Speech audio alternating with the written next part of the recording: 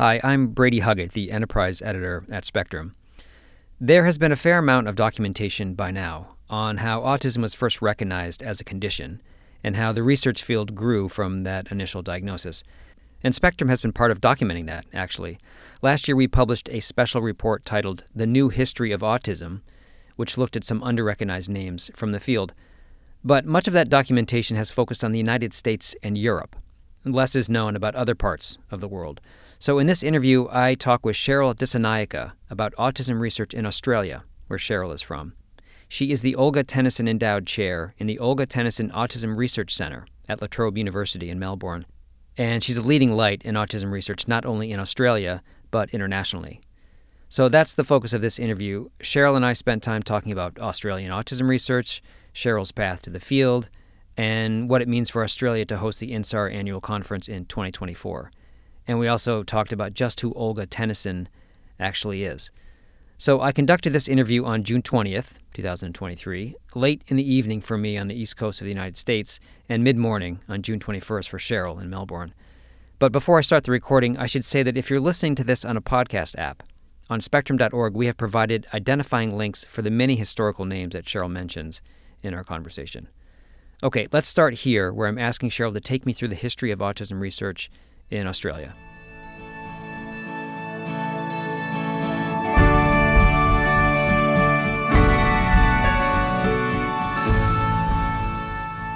So there are some good books, like Steve Silberman's very excellent Neurotribes, that sort of describe the history of autism, both the research and how it became known as a condition. But I really don't know how the condition came to be known in Australia, or how the research grew up around it. And I'm interested in that history. And I'm wondering if you could maybe take me through that.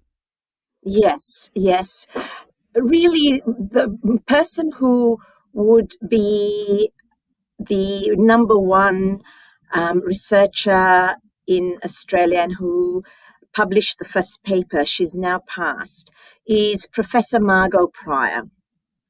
Margot was awarded the Lifetime Achievement Award at INSAR in 2018. And she was a student at Monash University in the late 60s. And she decided to focus her first master's project, and then she went on to complete her PhD at Monash University. And she focused on what was called sameness behaviors back then.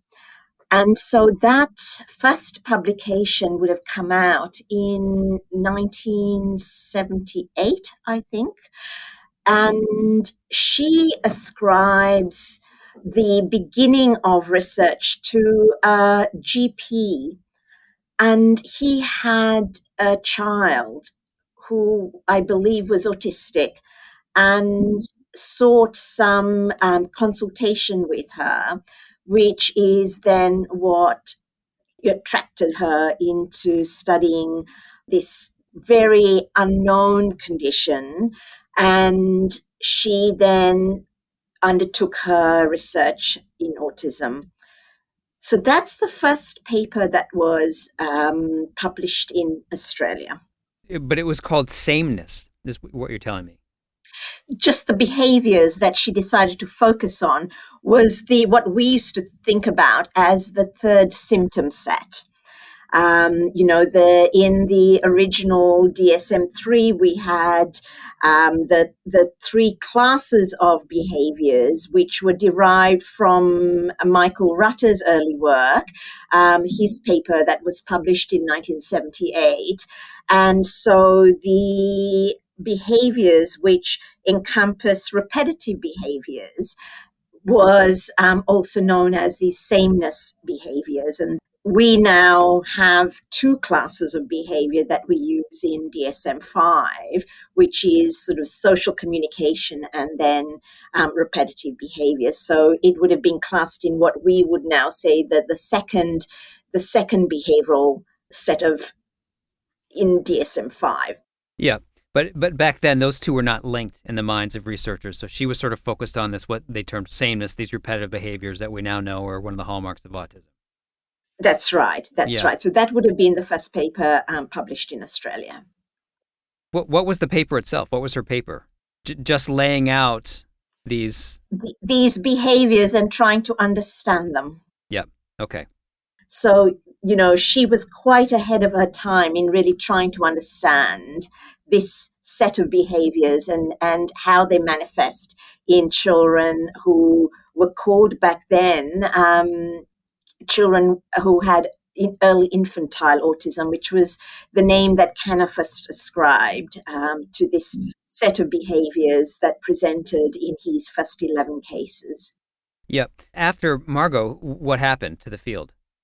So I was an undergraduate at Monash University when Margot was doing her PhD there, and she came into the field as what we call a mature age student. She was a classical musician who had whose husband drowned while she and her 3 young children were sitting on a beach. She and her husband were classical musicians, part of the Brisbane Symphony Orchestra. And so her husband went out. They were having a picnic, and he went out to help some folk who had gotten into trouble. He saved these 2 people, but he drowned. Oh, my God. And so she then, originally being from Melbourne, brought her children back to Melbourne and realized that her musical career could no longer be. And so she decided to retrain, and so went back to try and take up her studies in psychology, which, was her first degree. She was accepted into Monash University as a postgraduate student. And so I then was an undergraduate student, but by the time I came to be a postgraduate student at Monash University and I chose the area of autism, this would have been in 1984.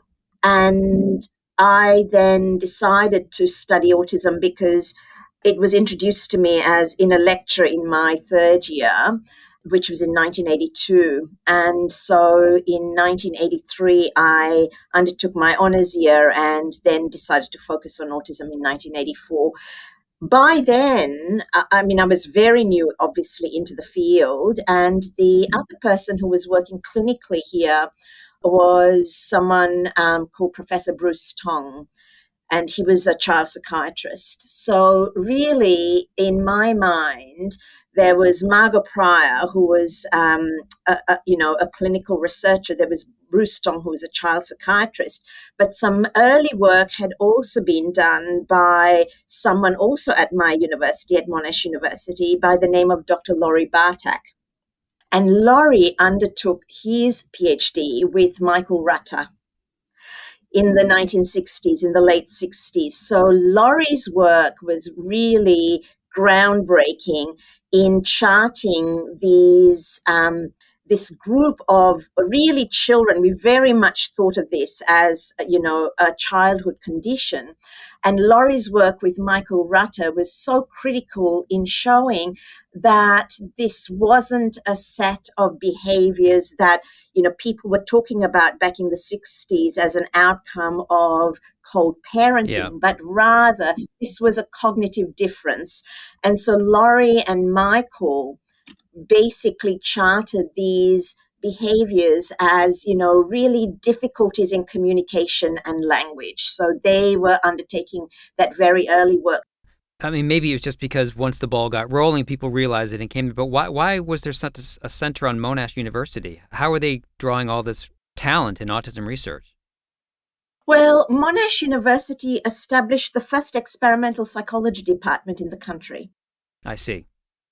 And the person who's one of my mentors, I've had many mentors, certainly Margot was a key mentor, Laurie was a mentor, and the man who set up this first experimental psychology department at Monash University was someone by the name of Professor Ross Day.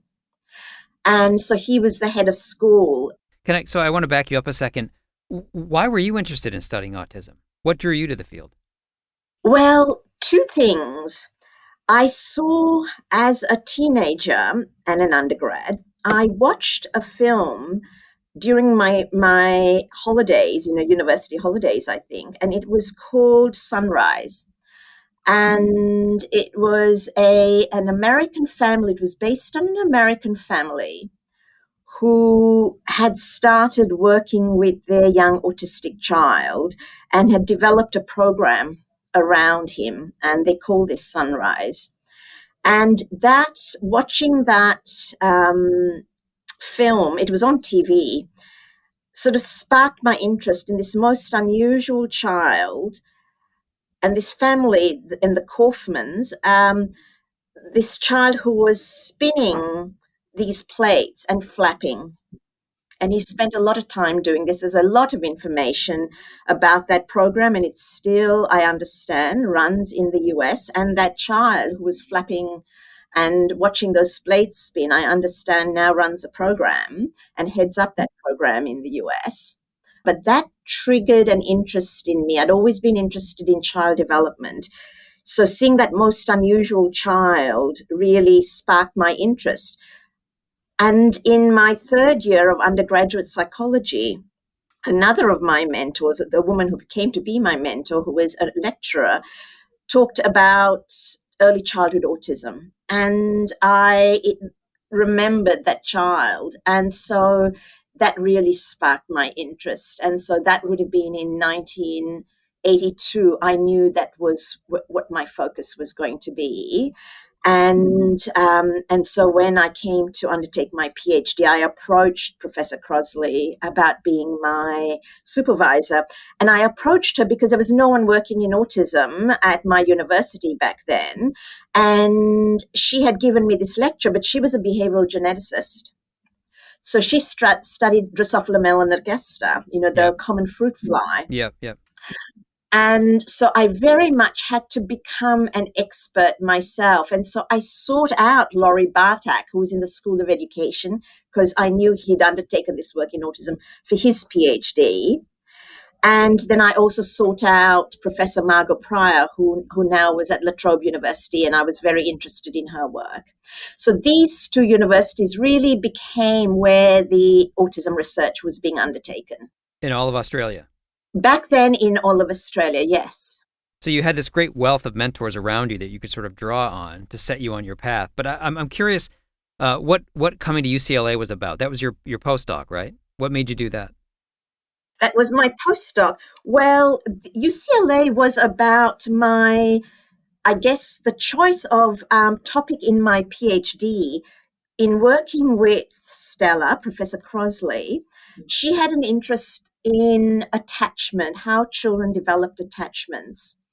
And I undertook an attachment study for my honors thesis in typical child development, knowing that I wanted to focus on this in my studies in autism for my PhD, because when I read the very, very early descriptions of Leo Kanner in that in 1943 paper, he described a set of behaviors. He never talked about attachment, but that would indicate that autistic children are not attached to their parents.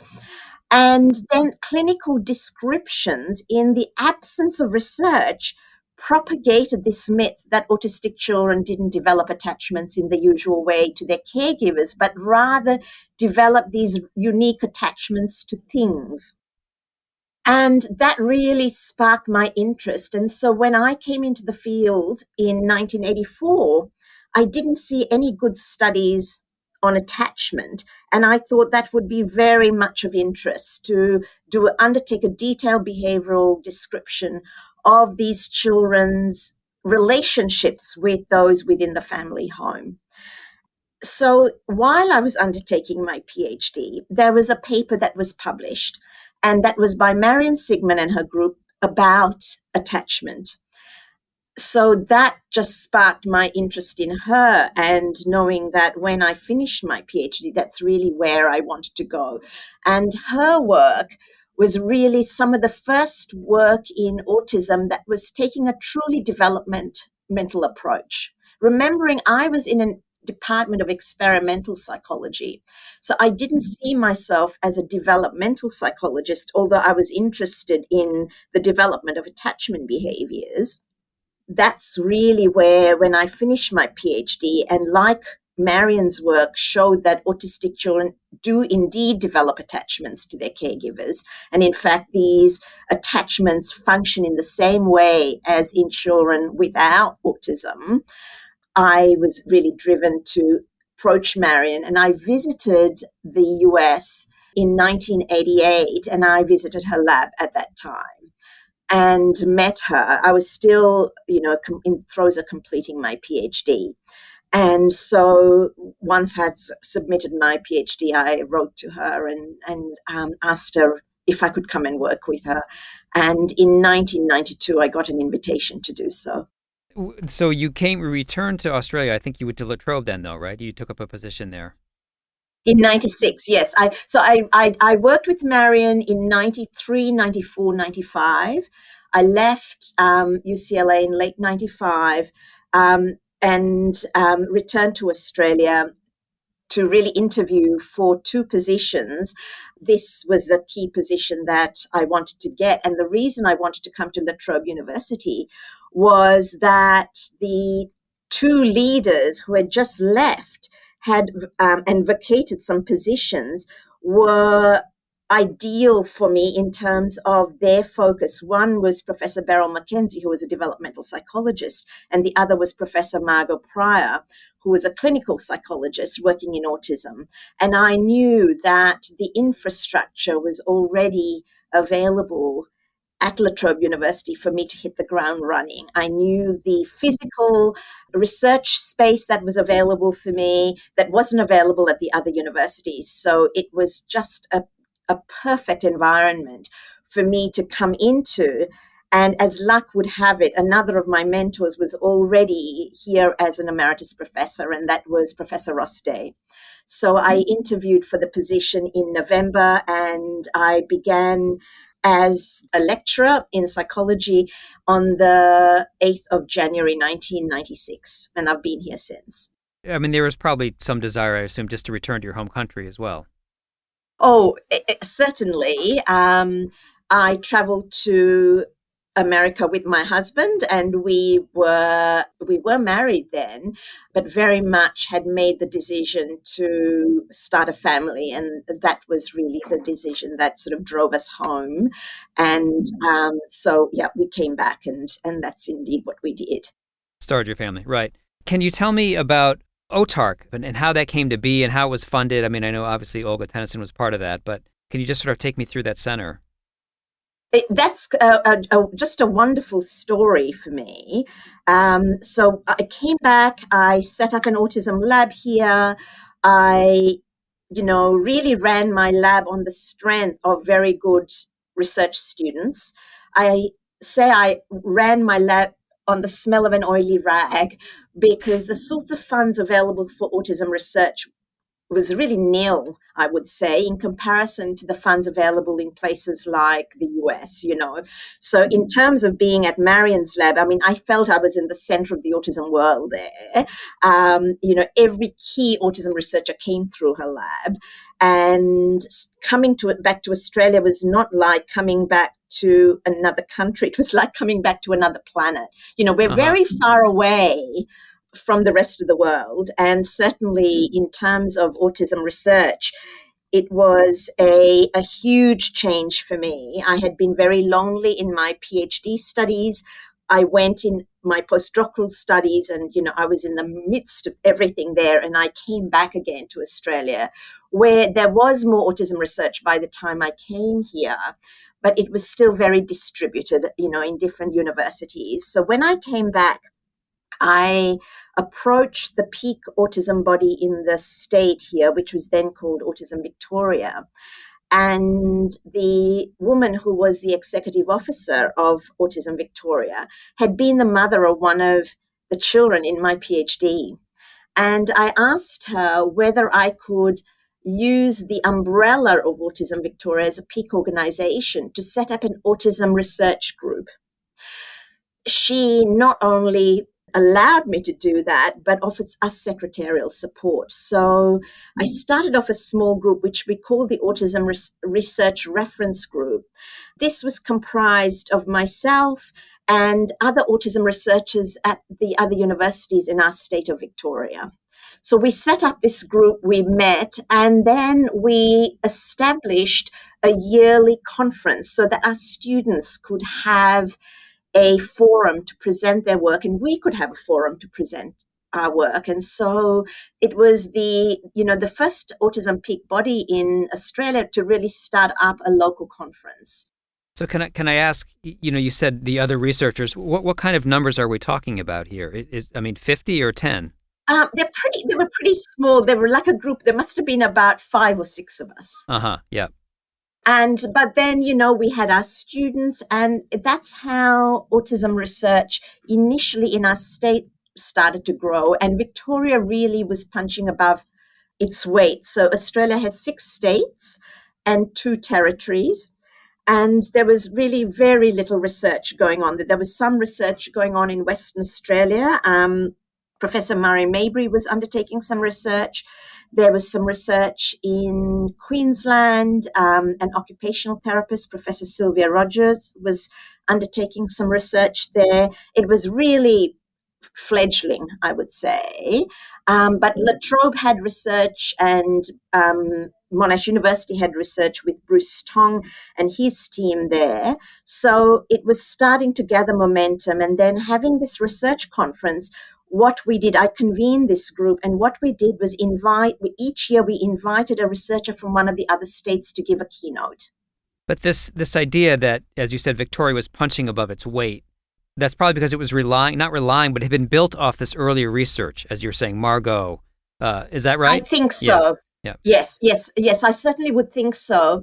And then you asked me about the Olga Tennison Autism Research Centre, and I told you about the Autism Research Reference Group, which sounded like I wasn't answering your question, but indeed I was, because it was in the context of this research reference group that we ran under the umbrella of Autism Victoria that I first met Olga, because Olga had, in 2007, had driven a straight line from her house to, she lived on the same street that the Autism Victoria was situated on, just a few miles down the road, and spoken to Amanda Golding, who was the mother of and the executive officer of Autism Victoria and the mother of the child who participated in my PhD.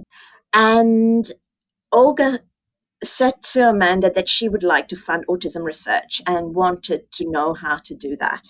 So that's how I first met Olga. And we gave her various options of how she could fund autism research. Well, let's take one step back. So who was Olga, and why did she have the means to fund autism research like that? Well, Olga was an octogenarian who had a grandchild who had a diagnosis back then of Asperger's syndrome. She felt she was a community individual. She wasn't an academic, but she felt that not enough was being done. Those were her words. In terms of helping autistic people and their families in their day-to-day life. And she felt that research was the answer to this. I mean, I'm assuming if she had money to spend on funding, that she must have been of some means somehow, and this was her way of being benevolent. Is that correct? Yes, but when I first met her, I had no idea, about this person. I had no idea about her means. I had no idea about, what she was interested in. So we met her really as an introduction and to tell her about autism research more generally, about autism research in Australia, and how, if she wanted to assist with autism research, the different various mechanisms. And, so when I met her in 2007, the only available funds for autism research was a small pool of funds called the Apex Trust for Autism. And in fact, as a PhD student, I had received some funds from the Apex Trust for Autism. So I told her how very small that pool of money was. It was around $7,000 to $10,000 a year. And that was the only dedicated funds for autism research in Australia in 2007. And what I said to her then was what Australia did not have and I was very aware of this having spent my postdoc years in the US, was a research center dedicated to autism research. And if she wanted to really build autism research, it was to establish a center. And she was very keen on that idea. And it was at that point that I said, well, to build a research center, I need to know how much money would be available. And she then wrote us a check for $500,000. And so my job then was to take that possibility to La Trobe University to see if the university would match those funds to build a research center.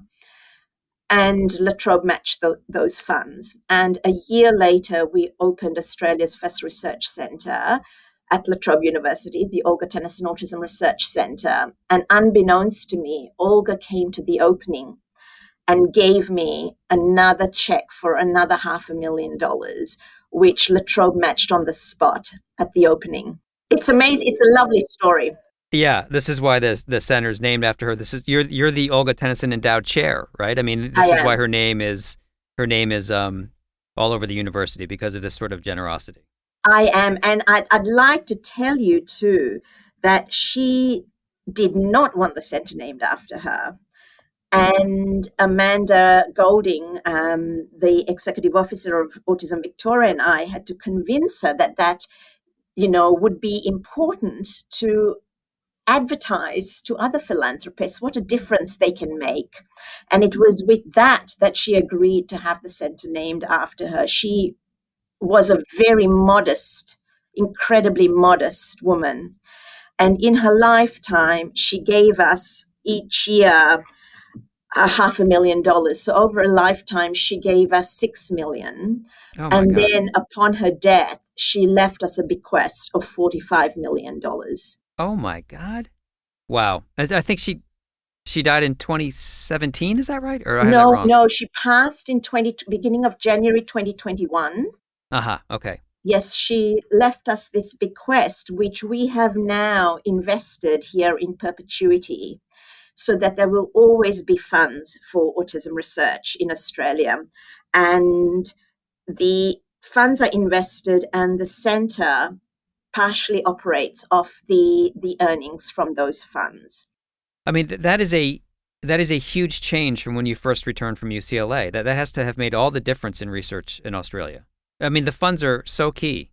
It's made all the difference in research in Australia. Something else that made the difference and was that one of the first things we did when we established OTAC, that's the acronym, is that and this was an idea when we established OTAC, we invited Margot Prior to be our inaugural advisory committee chair.